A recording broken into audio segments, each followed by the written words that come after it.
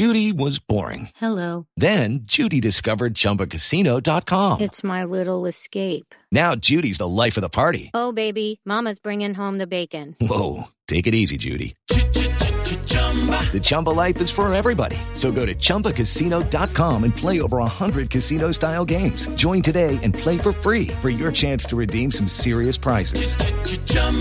ChumbaCasino.com. No purchase necessary. Void where prohibited by law. 18+ terms and conditions apply. See website for details. Okay, round two. Name something that's not boring. A laundry? Ooh, a book club. Computer solitaire, huh? Ah, sorry. We were looking for Chumba Casino. That's right. ChumbaCasino.com has over 100 casino-style games. Join today and play for free for your chance to redeem some serious prizes. ChumbaCasino.com. No purchase necessary. Void where prohibited by law. 18+ terms and conditions apply. See website for details. Okay, round two. Name something that's not boring. A laundry? Ooh, a book club. Computer solitaire, huh? Ah, sorry. We were looking for Chumba Casino. That's right. ChumbaCasino.com has over 100 casino-style games. Join today and play for free for your chance to redeem some serious prizes. ChumbaCasino.com. No purchase necessary. Void where prohibited by law. 18+ terms and conditions apply. See website for details.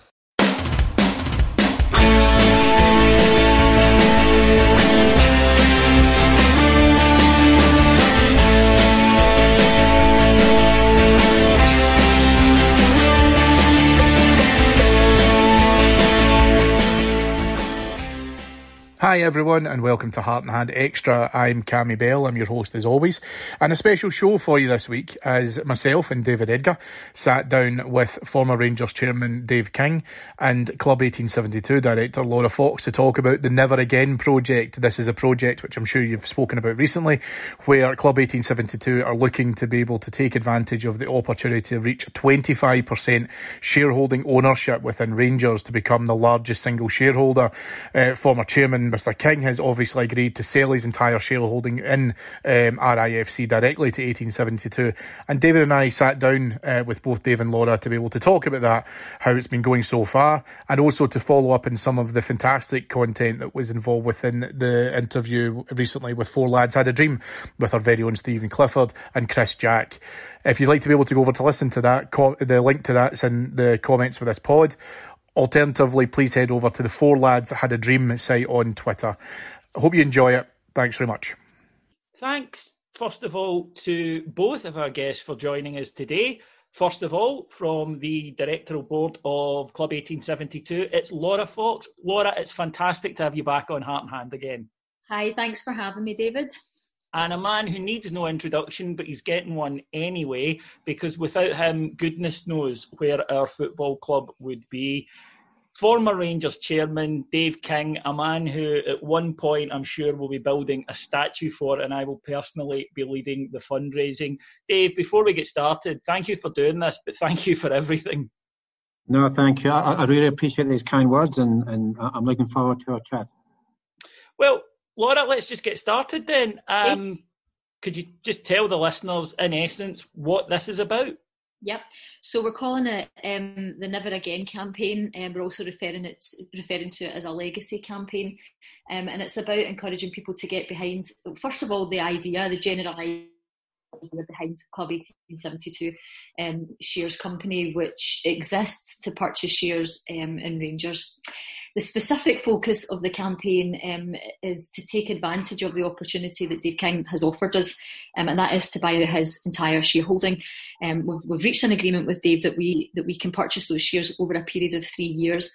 And the idea behind referring to it as a legacy campaign is that this will be the legacy that we leave to future generations, that we will be the first generation of Rangers fans to have had a significant shareholding and therefore a significant influence over the club. It's also about protecting the club. It's about leaving that legacy for our children and our grandchildren. We've spoken about this publicly, and I mean it's a topic that we don't need to explain to any Rangers fan. But if we think back to where our club has been over the last 8 years or so, probably more than that, and that's what Dave coined the term "Never Again." And the idea behind that is that it brings into focus the idea that we can protect the club and we can protect future generations so that they never have to experience what we experienced as Rangers fans, where we saw our club in peril.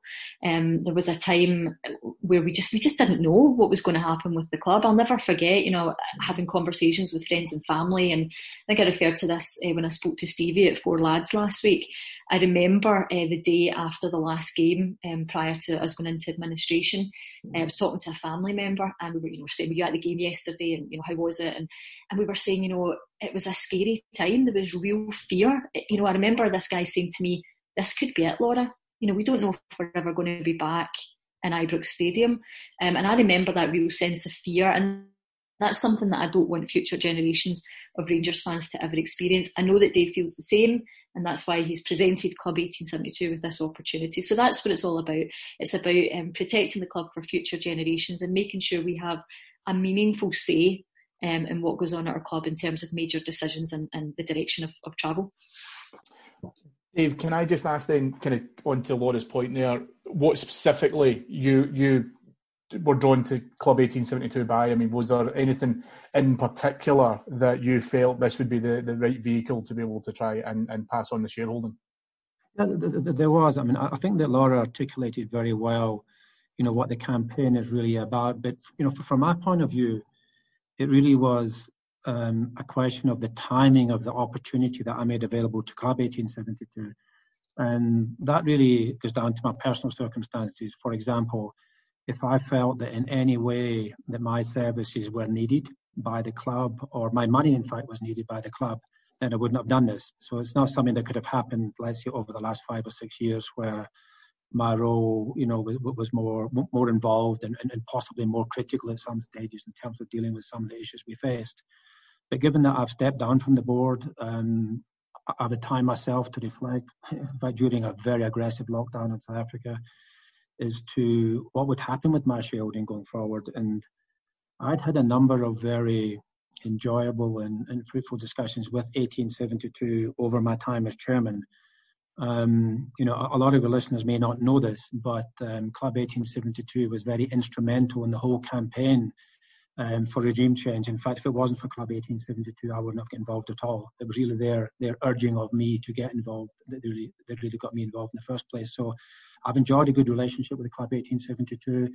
I like the people there. I like their, just the way they go about things. So when I got to my kind of own decision to say that I think, as a legacy for me in looking at my shareholding, I would like to see it getting back to supporters and supporter groups, then Club 1872 was a very kind of obvious organisation for me to talk to based on my strong communications with them and the absolute trust I have in them to look after the best interest of supporters going forward. Laura, it's an ambitious amount to raise for a fans group. Both Cammy and I were involved in previous iterations of fans group, and we know what it's like going out trying to raise capital for a fans group. I suppose a question is, what happens if the total amount isn't raised? Would Club 1872 buy a set amount of Dave's shares, or would that money be used in other ways? Yeah, so we've reached an agreement with Dave that we will buy his shares in tranches. So the purchases will take place over the period of 3 years. So what that means won't be happening is that we won't be accumulating this sort of huge pot of money, and then when we realise if we realise we've fallen short of the total, Dave pulls the plug and we go, oh, what are we going to do with this money? We'll be buying the shares over a period of time. There may come a point where the deal falls short, and there will be maybe a period of a few months where we've been accumulating funds to make the final shares purchases from Dave. And as I say, that it might be the case that we aren't able to meet those targets. But that money will always be ring fenced for shares. Anything that's donated in terms of these legacy donations, we're calling them legacy memberships. All of those funds are ring fenced for shares. So if they're not spent on buying Dave shares, they'll be spent on shares made in other ways. We've always been on the lookout for shares purchases from individual shareholders. We've taken part in share issues through the club, and those things are always going to be our priority. So it's not a case of we raise some of the money Dave pulls the plug and then we're not able to spend that money.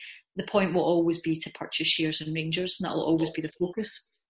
Just as an aside on that, as something that I was quite passionate about with Club 1872 was the projects that you did in terms of things like charity work and whatnot. Does that have to stop, or will that be something that can continue? No, that doesn't have to stop. There are many donation options available on the website. There are specific donations that relate to the Legacy campaign, and they give people an opportunity who just want to buy shares to make a donation solely for that purpose. There are other donation options available. One is to split your donation so that some goes to shares and some goes to projects. Other donation methods allow you to donate only for projects. There are other donation methods available that are just for shares as well. And so, historically that we have had people who split their donations. I would say the vast majority of people who donate to Club 1872 split between projects and shares. But historically we have had a number of people who will just donate to shares because that's their priority. And there are some people who have specific visions in mind for infrastructure redevelopment around Ibrox. So those people have always just donated for projects. But that's something that will continue, and we'll continue to look at available projects and what we can spend that money on. And the project side of things always goes to a member vote. It's different from the shares aspect of the organisation. The key purpose of the shares company is to buy shares in Rangers Football Club. So the very fact that people are donating to that means that they have approved the purchase of shares with those funds. The project side of it is slightly different in that people are donating money for the benefit to fund projects for the benefit of the Rangers community, and there are obviously a number of projects within that description. So we always put those ideas to members. We'll say, we have been investigating, let's say, we funded 100 places for disadvantaged kids for the soccer schools at Rangers. And members were given the option as to whether that was something they wanted to fund or not. So that side of things will continue.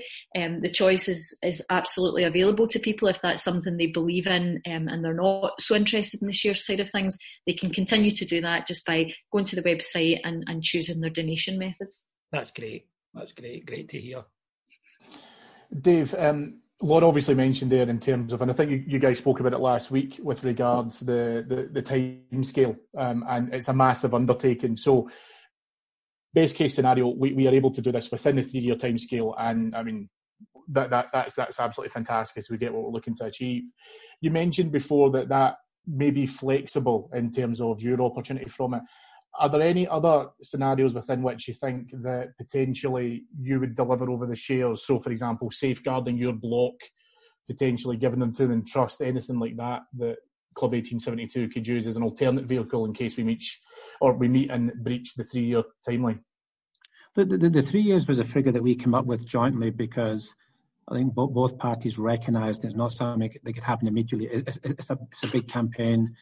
We understand the demands and supporters already. So we came up with 3 years as being something that we thought was sensible and that could be achievable. However, I've indicated to Club 1872 that if at the end of the 3 years, we hadn't completed the process, that I would be very, very comfortable extending it for a further period. So 3 years was a realistic estimate of what we thought was doable. But if it turned out to be 4 years, 4.5 years, or 5 years, then I'm very flexible in the timeframes. What is really important to me is that the supporters finally have a permanent say in the future of our club.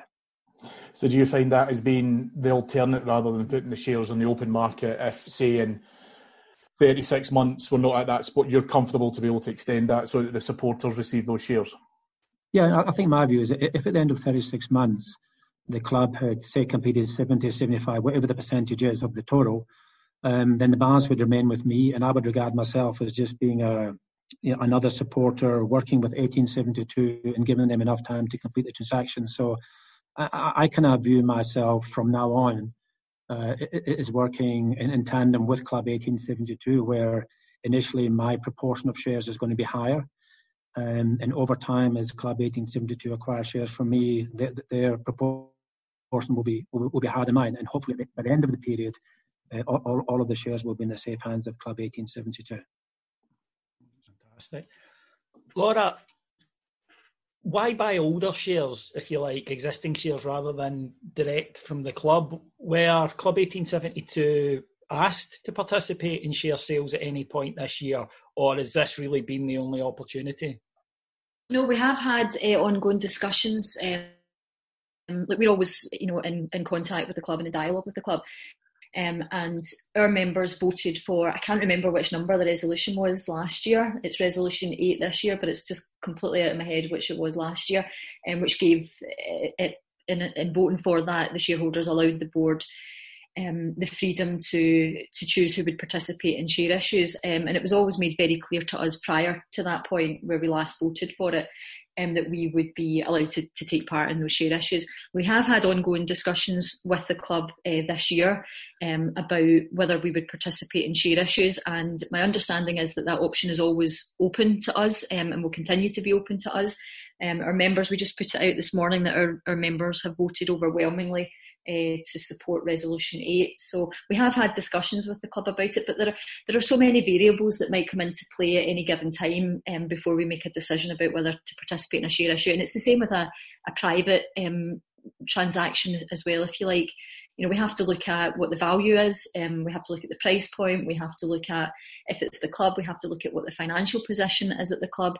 There's an exchange of information that takes place and a lot of dialogue that goes on around that. But it's certainly something that we're always keen to talk about with the club.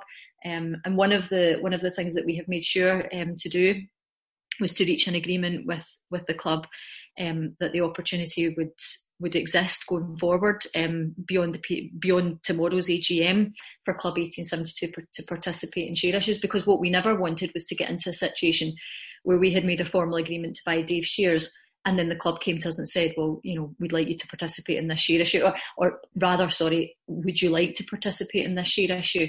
And we would have to say no to that. That's certainly not a situation that we would want to be in. So there's not, at this stage and going forward, I don't think there will be a clear choice between either give the money to Dave King or participate in share issues. There is some flexibility there, and Dave has spoken previously. We spoke to Stevie last week and Dave talked about his flexibility in that regard as well. So that flexibility is there. I know that there are supporters out there who always would prefer to see the money going to the club. Equally, there are supporters out there who would prefer us just to hoover up as many shares at as low a price as we can, because that 25% plus one is the most important thing to those supporters. But it's a balance. It's about striking a balance and keeping the dialogue going and making decisions at any given time that we feel are right for the membership and for the club. So if there Laura, sorry, David, on you. So if there was an opportunity, or not an opportunity, but say there was a situation rather where the club came to Club 1872 and said, we need an injection of capital, and obviously that doesn't happen, you would be in a position to make a decision to, if you like, divert or hold off on the transaction with Dave and put money into the club in return for shares? Absolutely, no doubt about it, that if the club came to us and said we need that injection of funds, absolutely, that is something that we would be in a position to look at and almost certainly make that decision immediately. I mean, we would have to have a conversation with the club about, just like they would with any potential investor, the club would have to be in a position to share information with us. So there would be a discussion to take place about it. I think as a responsible shareholding fans group, if there's a situation where the club come to us unexpectedly and say we need this money, we should never just be saying yes, like blindly yes, here's the money. It should always be a yes, but let's have a conversation about how it got to this. Let's have a conversation about what the other options were.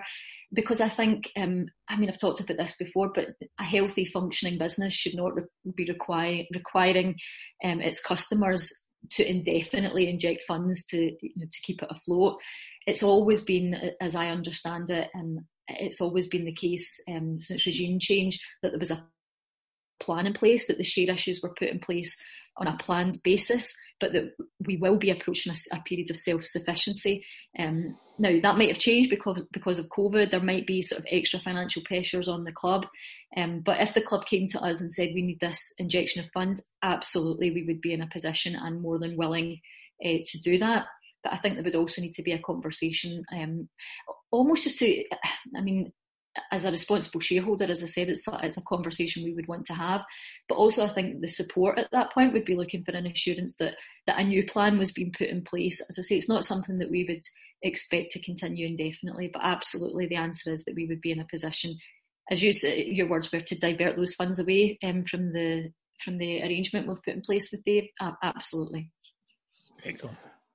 And Laura, does that then mean that there has to be any reassurances given to any new shareholders who came in the last 12 months, for example, in the fact that obviously our current focus at the moment is to be able to try and buy from Dave's shareholding block, but the assumption would have been that when joining a few months ago, you were putting into the club purchasing new shares.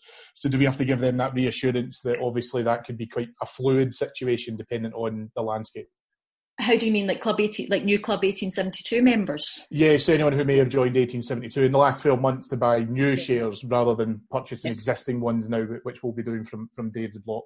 Yeah, I think, look, it's very clear from our constitution, and it's very clear in terms of like what the vision has always been, that the purpose is to buy shares. The purpose has never been to buy shares directly through share issues. As I say, there may be people, in fact I know there are people whose preference has always been to participate in share issues and always will be to participate in share issues. But equally, as I said, there are people who are quite content for us to buy shares wherever the opportunity arises.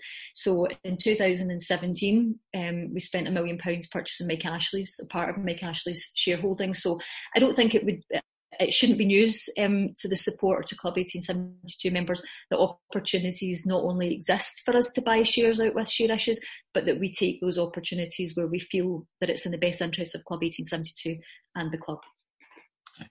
Dave and Laura, I'd like both of your takes on this, please. Obviously, there's the possibility that the 13 million is raised, which would be a fantastic effort by both Club 1872 and the support, and then we don't hit the magic 25 plus 1. And let me just state right here, I'm a huge long-term campaigner for that, because that means the club's protected. I mean, in my time at the Trust, David Murray wanted to sell Ibrox, and had there been a fan block in place, they could just have killed that straight away and I wouldn't have had as many sleepless nights. But Dave, what happens if the shares are diluted by others? Because obviously we saw there was a purchase, we don't know who by, on Friday. What can be done to reassure fans that this will still help us get to that magic number? The magic number, you're right, is in fact a magic number, which is a 25% plus one share. However, there can be no guarantees at all times that one would reach that number, but clearly the closer one is to that number, the easier it's going to be to protect your position. So, for example, let's assume in 5 years' time you've got a different board in place and that board decides, for whatever reason, it wants to reduce the impact of Club 1872 and supporters. And it started trying to get resolutions through to allow it to issue shares to people who it wanted to and exclude Club 1872. Now, the club would be able to do that and do it fairly easily if Club 1872 are sitting at 6, 7, 8%. But if Club 1872 is even at 23%, 22%, it's going to be extremely difficult to do so. And remember, that's something the club has done recently. That during my time as chairman, we deliberately had shared allocations where we excluded Mike Ashley, we excluded the Easdales. And there was a reason for that. And that's why I'm indicating there's got to be a permanence here. What we want to do here is a legacy for the future, not for this board, because this board is a board that we can all trust. This is a board who's been party to the regeneration of the club. This is a board who's worked with Club 1872, who's worked with supporters to restore trust. I'm not worried about this board.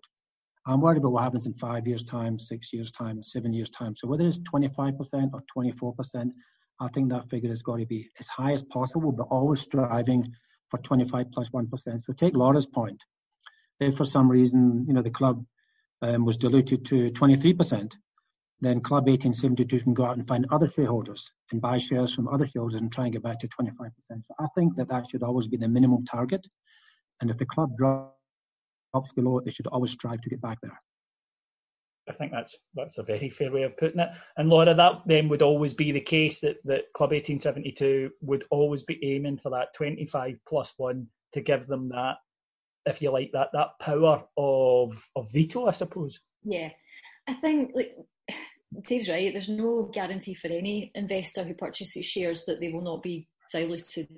And even if you are an individual, let's say, of immense personal wealth, unless if there's going to be new shares issued, you're going to have to put more money in. Now, that's the same for Club 1872. If there are future share issues, we have the choice. Well, we will hope to have the choice. We certainly have had the choice over the last few years. And as I say, we have an agreement in place with the Rangers board that certainly for the term of the tomorrow's AGM will cover, that we will be able to participate in future share issues. But the same goes for Club 1872 as goes for individual investors, and that it's the case that we need to continue to fund our own involvement so that we avoid dilution. Now, this is definitely something that we anticipated people would ask us about, so we've covered it on the website. I'm not going to read the whole thing, but I've got it in front of me, and we've called it Phase 2 of the Legacy Campaign. The main aims of Phase 2 Legacy Campaign are as follows: achieve and maintain at least a 25% +1 shareholding in RIFC, seek opportunities and dialogue with Rangers to inject further funds into the club through share issues and Club 1872 projects. We've written that once Phase 1 is complete, we'll move on to Phase 2. Dependent on any dilution which may have occurred during the term of the agreement, our first priority will be to take the Club 1872 shareholding over 25%. We will seek to do this by asking RIFC to issue further shares to us. But if for any reason they do not do so, then we will seek to purchase those shares off the market as quickly as possible.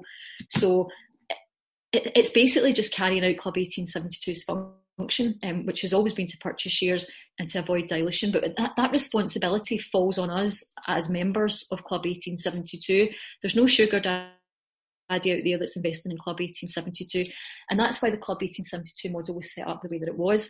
We asked people to donate on a monthly ongoing basis, and it's purely a numbers game with Club 1872. The more members we have, the more people who are donating, the less likely it is that we're going to be diluted.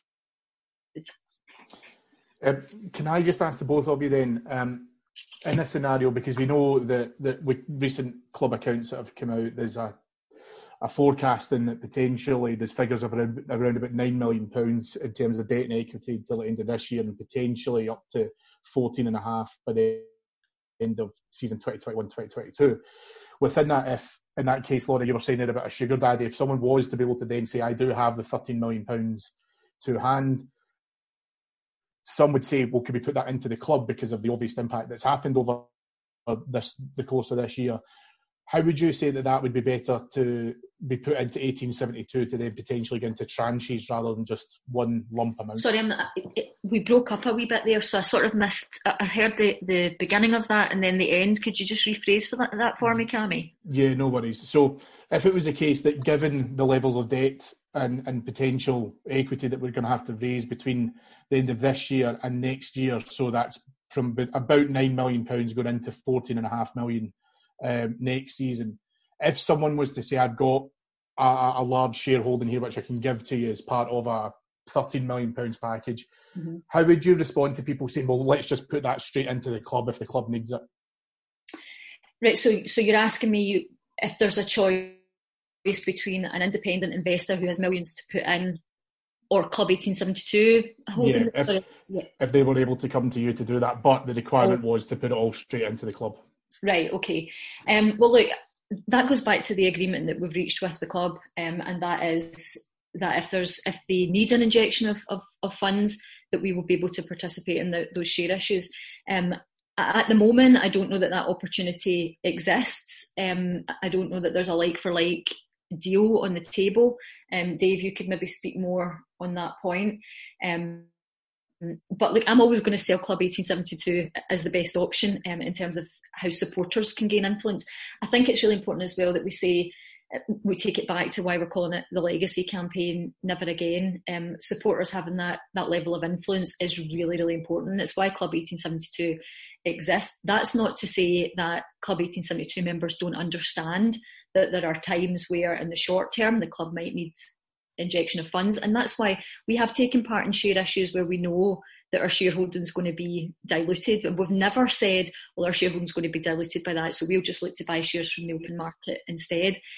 I think there is an understanding of where we've been over the last few years within the support. I think there's an understanding of the plan that's been in place, but equally I think there's also a very deep understanding and emotional feeling about where we've been over the last few years. So I think it's about trying to balance what the club needs in the short term with putting that protection in place and having supporters having a seat around the table and having that major influence. And can I just back you up on that? As I say, as a former RST person, if you don't believe that Club 1872 are the best vehicle as a board member, you shouldn't be there. So you're quite right, in my opinion, to think that. No, absolutely. I just wanted to back Laura up on that. Dave, you're really the only one who can answer this because you're the only one who's sat at that table in Ibrox. Is there any concern that it might put off an investor who, coming to the club and putting money in return for shares, might say, well, there's a fans group that has 25+1. Is there any concerns that maybe that would put an investor off and they think, well, I won't get the influence I want? Or is that a good thing? I would think the opposite would be the situation, because if I was an investor in Rangers and coming from the outside, and I looked at where the risk has been to Rangers, that there's been a complete disconnect for a period of time between Rangers and its supporters. And as much as myself and the board tried to bridge that gap, over the last 6-7 years, I would imagine other investors going forward would want to know and would prefer a situation where the investors who are also supporters, so as Laura repeats, is your customers. When your customers are that highly invested in the business, it changes the dynamics completely. And I think that's something that we've seen 5-6 years ago, when we were trying to get supporters to sit in boycotts and some of these more radical situations. But even going forward, if you can even take the temperature and what's happening, say, on the other side of the city at the moment, you have a board that's done very, very well, and supporters start to get disaffected. And I don't know the reason behind that specific situation, but you do have a situation where supporters feel they want a voice, they want an influence, but they don't have it because they're not represented at the board. And I think that becomes a risk for the club. And the only way you can bridge that is by having supporters sitting at the board table where they are party to decisions. And if I was an investor, I would be very, very comfortable knowing that my biggest customer is also my most significant shareholder.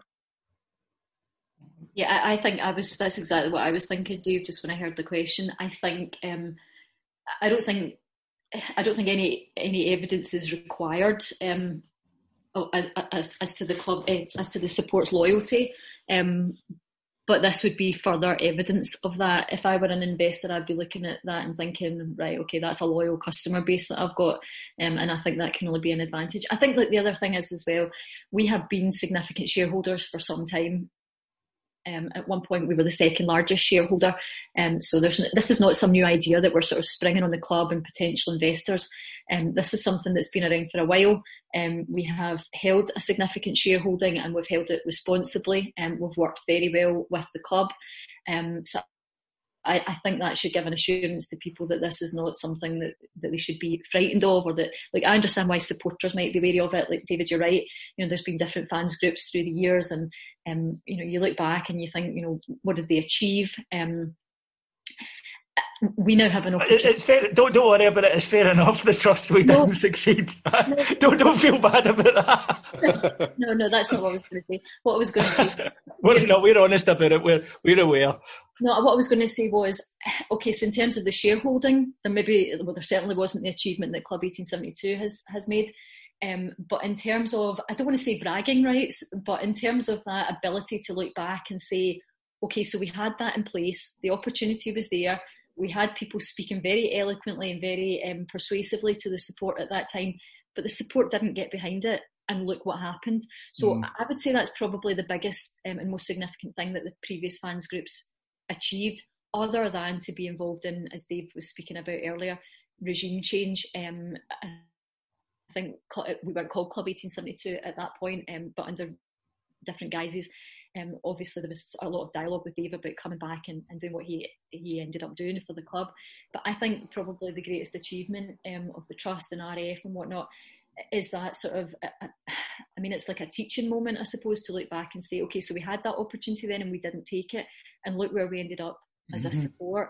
And if we could go back in time and make a donation as whatever we could afford on a monthly basis, would we have done that? And certainly for me, the answer is yes. And that speaks to that never again thing. We have that opportunity now. And I think back then, it was people just saying, look, this might happen. And that, like, with football, right, it's an emotional connection that we have to the club and the team. And it's an emotional intelligence thing, right? It's like when you think, I want to get a new car, right? And you think, I'll be happy once I get that new car, right? Or you think, oh, I've got this job lined up. I'll be happy when I get that job. And it's the same, like, this is quite a dark note here, right? But you hear people saying, you know, if I lost a child, for example, you know, I would never recover from it. I wouldn't be able to function. And actually, one, we're not made happy by these things. And two, you know, people do survive very difficult periods in their life, but it's not exactly the same thing, but it's the same principle here, where what we had was you years ago, David, telling people this might happen, and then telling people this is likely to happen, and then telling people this is going to happen. But there was an emotional intelligence thing going on where we just thought, nah, like, it can't happen at Rangers. Like, we just didn't believe that it was ever going to happen to us. But now we have that ability to say to people, okay, this did happen to us, so it would be very, very foolish of us to think that it could never happen again. See, on that, Laura, the biggest mistake looking back at the Supporters Trust was that we were far too much of a pressure group rather than a serious, legitimate share. And that's something Club 1872 absolutely is so much better at than us. But is there a feeling that in terms of maybe things like, you know, social media and communications and stuff, that Club 1872 will kind of have to move away from that sort of thing and move more in, because it is such a huge transaction that it really takes you into another stratosphere? Yeah. Look, it's a really difficult line to walk in terms of that sort of pressure group, you know, major shareholder bit, because the truth is we have to do a bit of both. We have to hold constructive and oftentimes confidential and private dialogue with the club. That's important as a major shareholder. It's how we built up a relationship of trust with Dave, for example. But equally, we have to let the support know that we're doing our job, right? We have to let them know that we understand what their issues are. We have to let them understand that we are representing them to the board. So that requires a bit of public conversation about, let's say, for example, and I know you guys spoke about this at length on previous pods, let's say the difficulties that we had. I think, you know, in hindsight, they maybe just looked like teething problems. With Castore, you know, there were some sort of quality control issues and communication issues there. It wouldn't have been appropriate for us just to say nothing about that publicly, because if you're just an ordinary punter looking at Club 1872 and they're saying nothing about something that almost everyone else in the support is talking about, you're going to think that there's a disconnect there. You're going to think, why are they not talking about this? Do they not understand the issues that we're having? Or are they too scared of the board to pass comment on this? And that's something that we have dealt with for a number of years now. Like, I've had conversations with Chris Graham, who was previously a spokesperson for the Trust, like yourself. And what he's always said to me is, you guys have a much more difficult job than myself, Craig Houston, David Edgar had. He said, all we had to do was throw rocks at the previous board. Like, all we had to do was publicly criticise them every opportunity we got to keep that awareness out there that something was really wrong at our club. He said, you guys have to let the support know that you're holding the board to account, that you understand the issues and that you're not afraid to challenge the board where necessary. But at the same time, you have to be holding private and constructive dialogue with the club. And like, I mean, I wasn't involved in the Trust back in those days. I was a member, but I wasn't involved as an office bearer or volunteer or anything. But that makes sense to me, what he said. And it's definitely something that we have struggled with, is like sort of creating that balance between being not a pressure group. That's never what I think Club 1872 set out to be, but striking that balance. For me, the influence comes from holding the shares. Right? That's where you're absolutely right. That's where this differs from anything that the Trust or RF ever achieved, and that's where you have your independence from the club. That's how you exert your independence, is in how you vote the shares, and that's how you hold the board to account ultimately. But there are always going to be, and I think one of the things you mentioned there as well was social media. Again, that's a difficult line for Club 1872 to walk, and it's something that we're always looking at and we're always trying to learn on, because if you put sort of light-hearted tweets out, for example, you are going to get people saying you're supposed to be a major shareholder, why are you joking about this, that or the other. But equally, if it's all just sort of stuffy statements that you're putting out or updates on the website, you get people saying, they're not real fans at Club 1872, they don't understand, or they say you need to be trying to engage more on a sort of grassroots level. So these are difficult lines to walk, but there is a commitment at Club 1872 to sort of uphold both those responsibilities, and all we can do is keep trying and keep talking to the club and keep talking to the support about how we do things better. You mentioned Chris there. I'm sure it would be reassuring to a lot of fans to know that he was involved in Club 1872. Is he still involved in Club 1872? Yeah, Chris is a volunteer at Club 1872, and he helps out just like any other volunteer, like as and when he can. Everyone apart from the admin assistant is involved on a voluntary basis, so we do what we can when we can. We have a number of volunteers in place. Chris is quite comfortable, and I'm quite comfortable publicly saying that he's involved. There are a number of volunteers who are less comfortable saying that they're involved, and there are various reasons why that might be. Some people, in terms of their job situation, would just rather not be public about their involvement. I've been there, and people might think that sounds daft, but there are companies that do frown upon it. Yeah. And I think as well, like, the reality of it is you take a lot of abuse when you go public in terms of your involvement in Club 1872. Like, you'll have heard this like 100 times, probably more than 100 times. People saying, it's all egos that get involved in fan suits. And I always think that's a bizarre thing to say, because nothing is worse for your ego than like going on social media and seeing what people are saying about you when the fans group on something that they don't like or they don't approve of. And like most of the time it's sort of light-hearted and just sort of light criticism, but there are times where it's been pretty dark, pretty nasty stuff that's come our way. People telling you to drink bleach and horrible misogynistic abuse, particularly aimed at myself and Joanne, who I know that you were involved with at the Trust.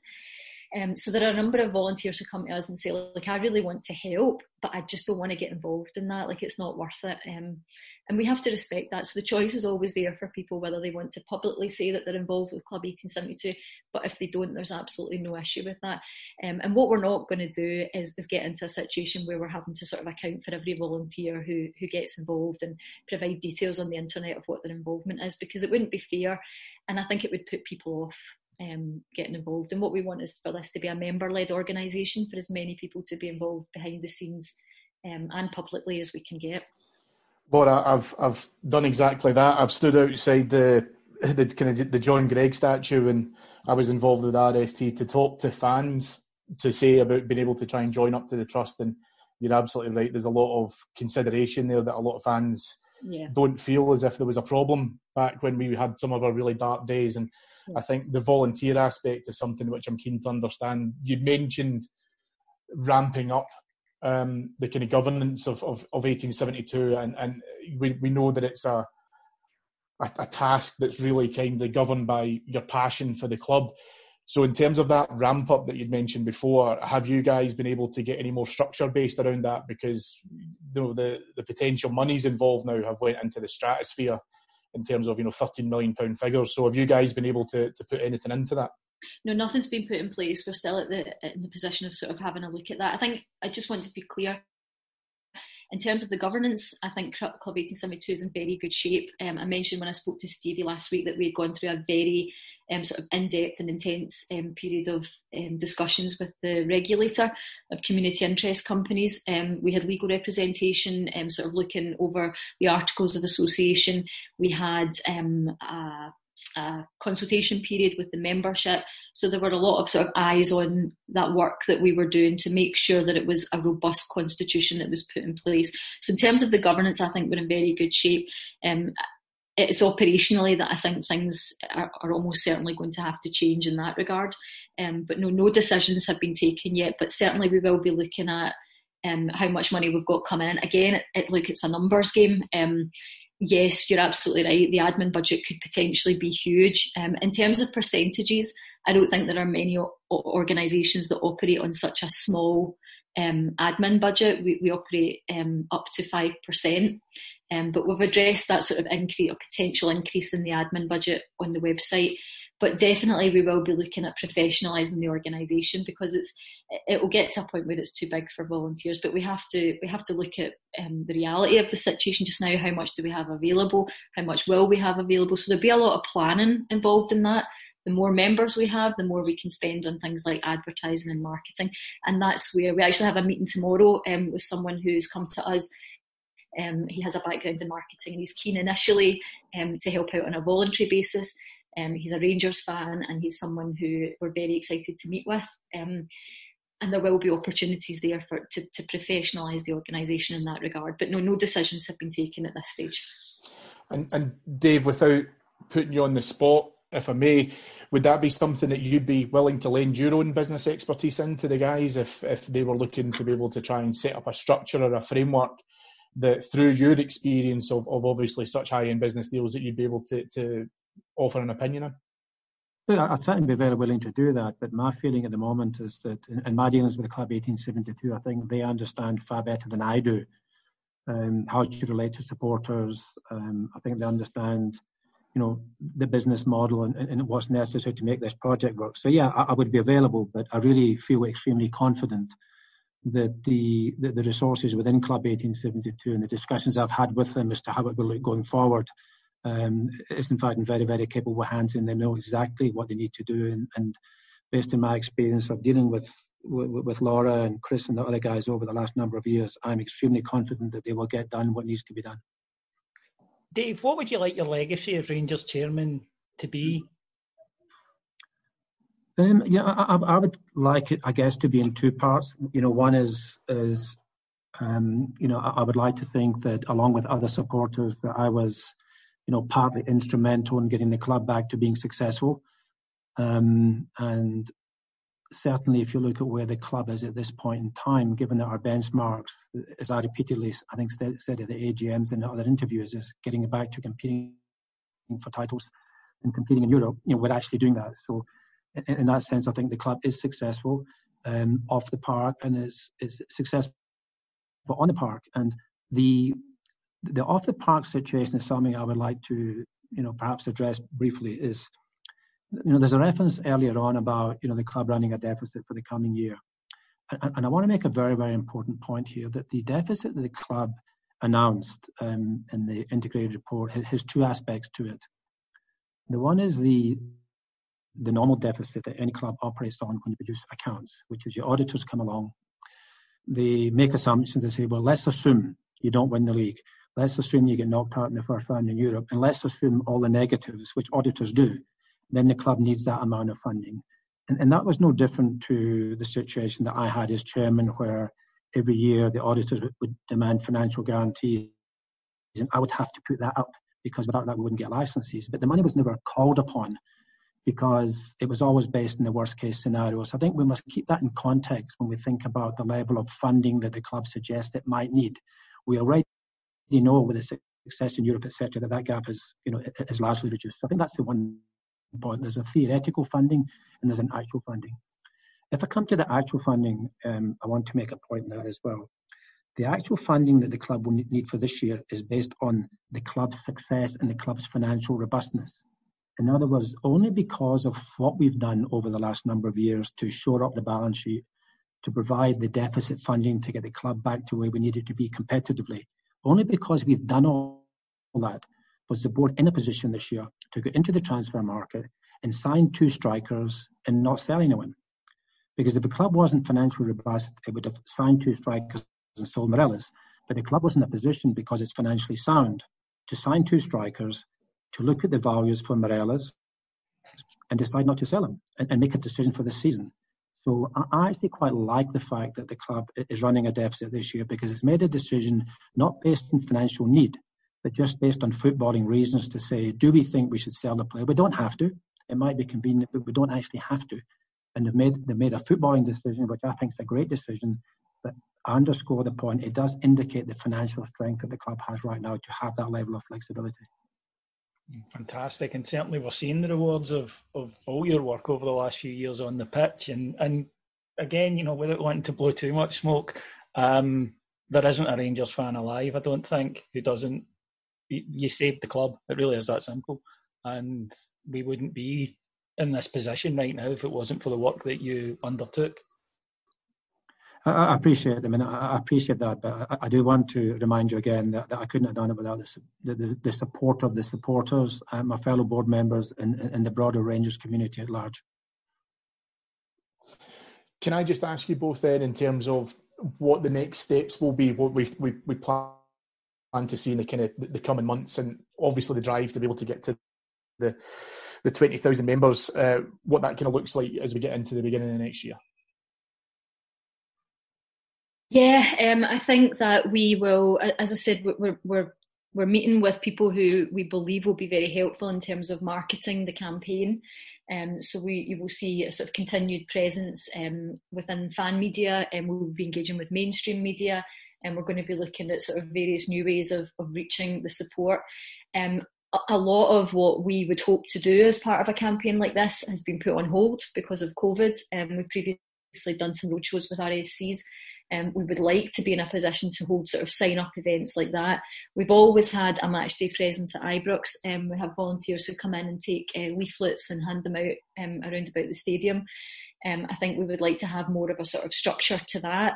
We all want to be back at matches. I'm keen to get back so that we can get back to sort of marketing Club 1872 and speaking to supporters like one-to-one about what we're trying to do. But I have to tell you, that's probably not my main reason for getting back to Ibrox, but it is an important reason. We're all desperate to get back, except from you, David, because you're already there. We're keen to get back and meet people. Yes, shush. We almost got away with it. We almost didn't get into the "you're too close to the club" and the blue pound and all that. But I know. But no, look, it's great. I mean, you're aware that we were very supportive. It wouldn't have been. No, we wouldn't have just put this out here. It was Club 1872 who engineered that. It wouldn't have happened if it hadn't been Club 1872, and I just want to put that on the record publicly. No, we've always been behind the idea of the club engaging closely with Absolutely. We're all desperate to get back to Ibrox to see the team, but also I'm keen to get back so that we can sort of put more structure in place in terms of communicating with members. We have an office at Ibrox in Copeland House. We would like to be holding sort of sign-up events there. We would like to go around Rangers pubs and whatnot. But we are in touch with people at the moment who we hope will be able to facilitate those kind of events. But these are uncertain and challenging times for any business. But certainly we will be looking at sort of sustained engagement with the support over the next few months. And Laura, what I'd also like to kind of say as well is please use us as best you possibly can for that, because I think one of the big things that we want to be able to try and do is make sure that there's plenty of dialogue going back and forth, and we've got a great opportunity here to be able to try and get in some of that, the questions and comments stuff that ourselves and myself and David have done, and also Stevie last week with Chris, and it's really important that we can continue to support you in the best possible way. So we hope to get you back on a kind of continuing basis across the course of the next year. No, that would be absolutely brilliant. My colleague Ewan, who sits on the board, he's always keen to get involved in this kind of thing as well.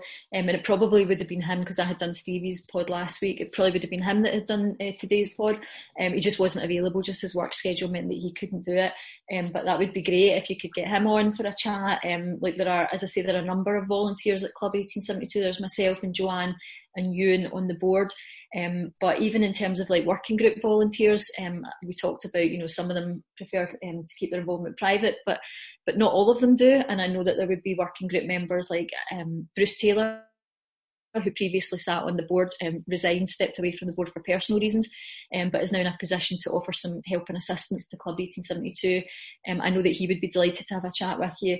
If you wanted to have a chat with Chris, I'm sure he would be available to do that. He has a really interesting perspective like yourselves, because he was involved in previous fans groups, and he has seen, through his sort of work at Club 1872 and his interaction with other working group members and whatnot, he's seen how the thing has evolved. So he has an interesting perspective as well. So these are guys that I think would be delighted to speak to you. So thank you for that offer. We will definitely take you up on it. And Dave, on behalf of the supporters, don't be a stranger. Yeah, I know. I'm really looking forward to getting over there again. I'm sure, like all you guys are. I think it's the longest time in probably about 30 years I've been away from Scotland and from my family and from watching the team. So we're still under very severe lockdown here. It looks like it's going to be even tighter. The cases are rising here quite remarkably at the moment as we go into the summer holiday period. Everyone's breaking for Christmas. So I really don't see myself getting over there in the next couple of months, but hopefully probably by the end of March, end of April, and hopefully I'll be able to come over there and have a very grand celebration at some stage. Well, we all look forward to that one. I just want to thank Laura and Dave for giving us their time today. And also to remind you that this was a sort of follow-up to Stevie at Four Lads and kind of a partnership thing. So listen to both. We didn't want to go over the same stuff, and that's why we went for different questions. And I think it's great that both Laura and Dave are out there. They're answering questions. They are available. If there's anything you want to follow up with, then I know that Club 1872 are very active on Twitter, on Facebook. You can email them. They're obviously very busy right now, as you can imagine. So, give them a couple of days. But huge thanks to both of you, and maybe just wish you all the continued success in this project. Thank you so much. Thank you. Yeah, thank you. Thank you. Very much appreciated. Thank you. So thank you to Dave King and to Laura Fawkes for their opportunity from David and myself. Hope you enjoyed listening to that. As we said within the conversation, we are looking to be able to try and maintain that regular dialogue with the guys to see as to how the project is coming along. Very, very sure that they'll be successful in being able to try and attract as much investment to that as possible. And if you'd like to be able to do that, please head over to Club 1872. Their website is club1872.co.uk, and you can find them on Facebook and Twitter as well. Again, as we'd said before, the content in this conversation was a little bit of a follow-on from some of the details that were discussed with Stevie and Chris in the Four Lads Had a Dream pod. Please go on to Twitter and check out Four Lads Had a Dream on there, and the link will be on there as well if you're looking for it. There's some great stuff covered in that, and we also cover some additional things here as well. Hope you enjoyed that, and we'll be back with you on Monday's flagship. Thanks all.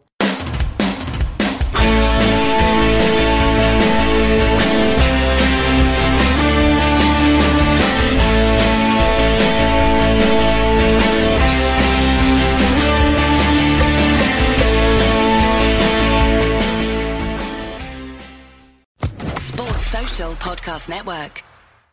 Hello, it is Ryan, and I was on a flight the other day playing one of my favorite social spin slot games on ChumbaCasino.com. I looked over at the person sitting next to me, and you know what they were doing? They were also playing Chumba Casino. Coincidence? I think not. Everybody's loving having fun with it. Chumba Casino is home to hundreds of casino-style games that you can play for free anytime, anywhere, even at 30,000 feet. So sign up now at ChumbaCasino.com to claim your free welcome bonus. That's ChumbaCasino.com and live the Chumba life. No purchase necessary. VGW. Void where prohibited by law. See terms and conditions. 18+.